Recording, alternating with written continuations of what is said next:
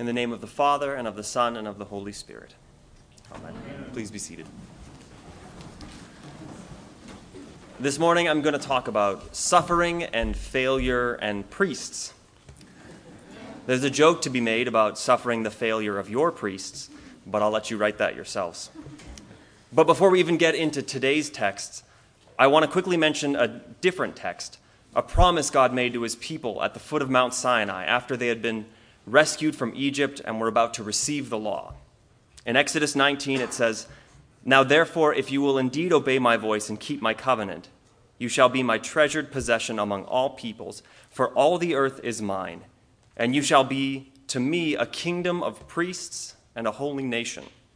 And so at the very beginning of that phase of God's rescue plan, he gives his people a special role, priests.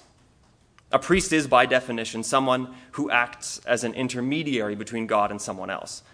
So the people of Israel, if they were to be faithful to the covenant that they were given, would be the intermediary between God and who? Well, the rest of the world. God's people were going to be this kingdom of priests who would be the way that God would draw near to and rescue the world from itself, from its own sin. But we know how that story goes, not so well. We read this morning from Jeremiah, a prophet who gets to shout truth into the void for no one to listen. He tries to call God's people to repentance, but they ignore him, and he ends up seeing the downfall and exile of the last remnants of that kingdom of priests. As we read, the people broke that covenant like an unfaithful spouse, but Yahweh, their God, refuses to allow his plan to fail. He's something of a stubborn God, not letting humans ruin his intent to help them, no matter how hard they try. So he makes this promise. He'll make a new covenant. He'll write his law into their hearts. They won't need anyone else to teach or point them to God because he'll be with them. "I will forgive their iniquity and remember their sin no more." Humanity gets a new and better chance to build a relationship with God.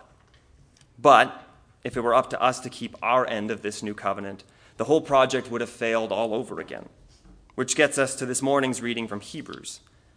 The letter to Hebrews talks about Jesus' priesthood by talking about Melchizedek.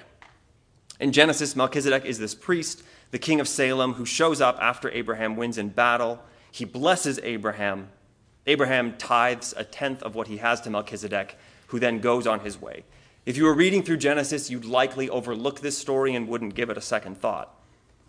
But the New Testament picks up on it, and the writer of Hebrews is saying that Jesus' priesthood is like Melchizedek's, borrowing language from the Psalms, and so it's superior to the Levitical priesthood, the priests of the Old Testament.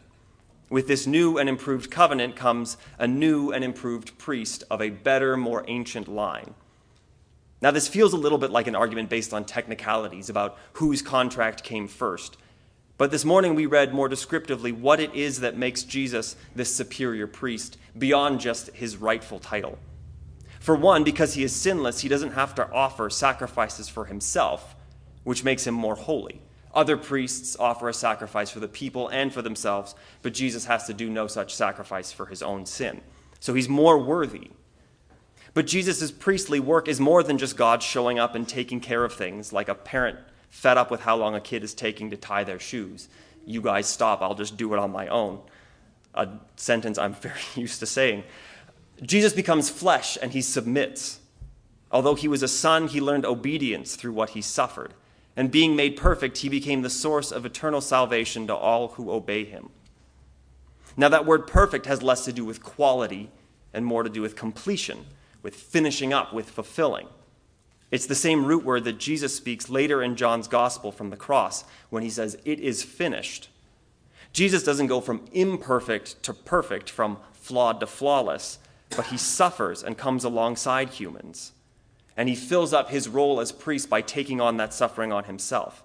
He's able to sympathize with our weakness, since he was tempted in every way that we are, albeit without sin. This better covenant promised in Jeremiah that would free God's people from their failed patterns of self-destruction had to come through this better mediator, one who is at once both more holy than we are and yet willingly suffers alongside us as our representative. And so when we reflect on our failures, on our weaknesses, on our brokenness, We know that Jesus has walked the path of suffering as well. The God that we worship did not hover over the earth, reaching down to fix everything, but emptied himself and fully embraced our weakness to become the perfect priest, to connect us back to the God who stubbornly refuses to allow humanity to spin out of control and destroy itself. This is why the term priest is something of a misnomer for me. It's a little bit misleading. There's only one person who bridges the gap between you and God, and that's Jesus. The word priest isn't really used in the New Testament to describe what I do. Any language for church leadership from Scripture uses shepherd or pastor. And we live in the tradition that we live in. We're Anglicans, and there are still reasons to keep the term around. But I don't offer any new sacrifices on Sunday morning. Father Martin doesn't mediate God to you on Sunday morning. Jesus is the one who does that.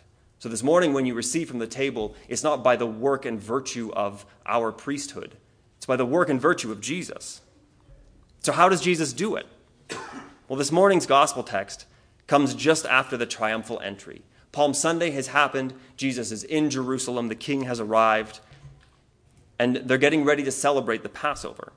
Now, there are some Greeks from out of town who want to see Jesus, and he takes this as the cue that he is about to finish his priestly work of making God known to the whole earth. So his response to some Greeks want to see you is, now it is time for me to be glorified, or now it's time for the Son of Man to be glorified. But the glory he's talking about is dying. If you love your life, you will lose it. Hate your life, and you'll get to keep it. He's talking about this strange way in which he's going to be glorified by dying a public mockery of a death, going to the cross where failed messiahs go. And this troubles him. He knows how it is going to happen. He's bothered enough by it that he feels like he has to wonder out loud whether he ought to try and change the course. The answer to the question is no. This act of self-sacrifice is the very reason he came to earth in the first place. He understands his mission. And then the Father from heaven speaks audibly about this glory. The stubborn God will reveal himself to the world through suffering. Not because he is some sort of sadist. This isn't divine child abuse, as some will claim. This is God choosing to love us before we love him, to suffer for us while we're still his enemies. That is what God's glory looks like. N.T. Wright says in his commentary on John, swords don't glorify the Creator God. Love does, self-giving love best of all. The way in which the stubborn God who refuses to let humans go shows himself is by loving us so much that he'll take suffering and shame upon himself. So what about us? Jesus says, whoever serves me must follow me. Now, if you're like me, we're 5 weeks into Lent, and you've probably already failed your Lenten practice in one way or another. Whether it's through slight accommodations, you sort of go back and reinterpret the Lenten promise. Well, I didn't quite mean that, so it's okay for me to do this. We are excellent lawyers when it comes to Lenten practices. Or maybe it's outright abandonment. Maybe it's, you know what? I'm just going to eat the chocolate. That's just going to happen. And I'm sorry, Jesus. I'm in that place too. I assure you, it's very uncomfortable to stand up at the table and pray about how our acts of service and study of God's word bring us closer to his generous heart, given that I feel like there's a lack of both of those things in my own life. But thankfully, rigorous spiritual exercise isn't what Lent in particular or our spiritual journeys in general are about. We are called to walk faithfully alongside Jesus in Lent, giving up good things to draw us closer to him. And that is in some ways the goal, that in Lent we submit ourselves, we go through our own suffering, and through that God shows up. And walking in the way of Christ does that. It shows our frailty, and it can be of great use to us. I'm not throwing out Lent and spiritual disciplines in general.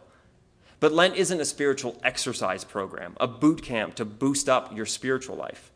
Because when we fail in Lent and in life, when we do not keep our part of this new covenant, we can live in hope and faith that God has done his part and our part already. We don't add new pain to the cross when we fail. That work is finished. Jesus has already done it.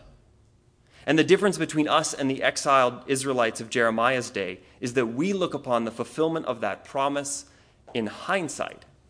They saw it looking forward to the cross. We get to look back and say, this is already partially fulfilled. It's going to be brought to its ultimate completion in the life of the world to come, but we get this foretaste of what it looks like when God writes his law in our hearts. Lent is about recognizing our need for and then receiving God's grace. Because we are a broken and failed people, God knows and chose to make up the difference between us and him. Easter, which we're preparing for, isn't celebrating your excellent work, 40 days of Lent, congratulations, you made it. It's not a marathon where you get a medal for doing your work.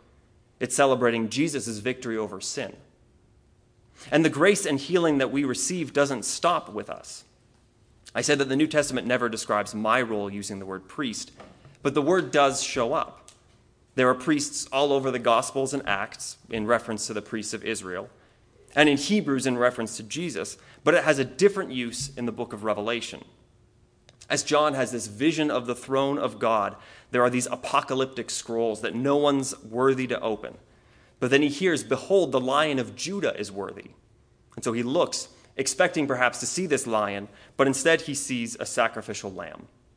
And in response, the elders and the living creatures that are around the throne of God sing this: "You are worthy to take the scroll and to open its seals, because you were slain, and with your blood you purchased for God persons from every tribe and language and people and nation.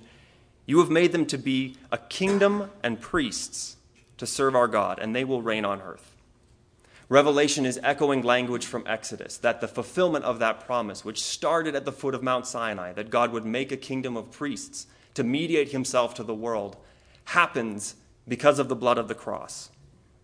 I know there are some who think Revelation is entirely a future-looking book, but for me, if we're looking at heaven, it makes no sense to have priests at all. There's no one to mediate to.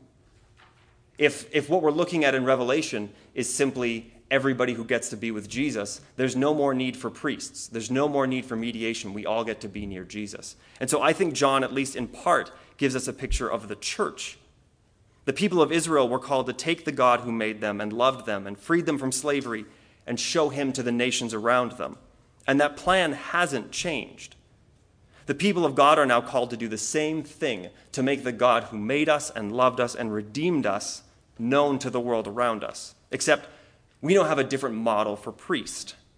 Our one and only true priest, Jesus. We're sent out each week not to go out and conquer, but to go out and love. We can follow in the way of our high priest, loving others, giving of ourselves, sacrificing, offering a self-giving love. If your picture of what it looks like to make God known to the world, of cultural engagement, of societal engagement, looks like victory, looks like conquering, maybe it's effective, but it doesn't look like what Jesus did. It certainly doesn't seem to be the way that Jesus makes himself known to the world. Jesus went out and suffered alongside people. And so I believe we're called to go out to a hurting world and hurt alongside them. And we'll fail. We'll fail, maybe not every time, but we'll fail frequently. But in our failures, we're still receiving healing from the one who is content to fulfill both sides of the covenant to bring us back to himself. We're called to be a kingdom of forgiven priests, to receive grace and then mediate that grace to others. So this morning I pray that we would be humble and broken enough to receive from God his grace, but then to go out and show that grace to a broken and hungry world. Amen.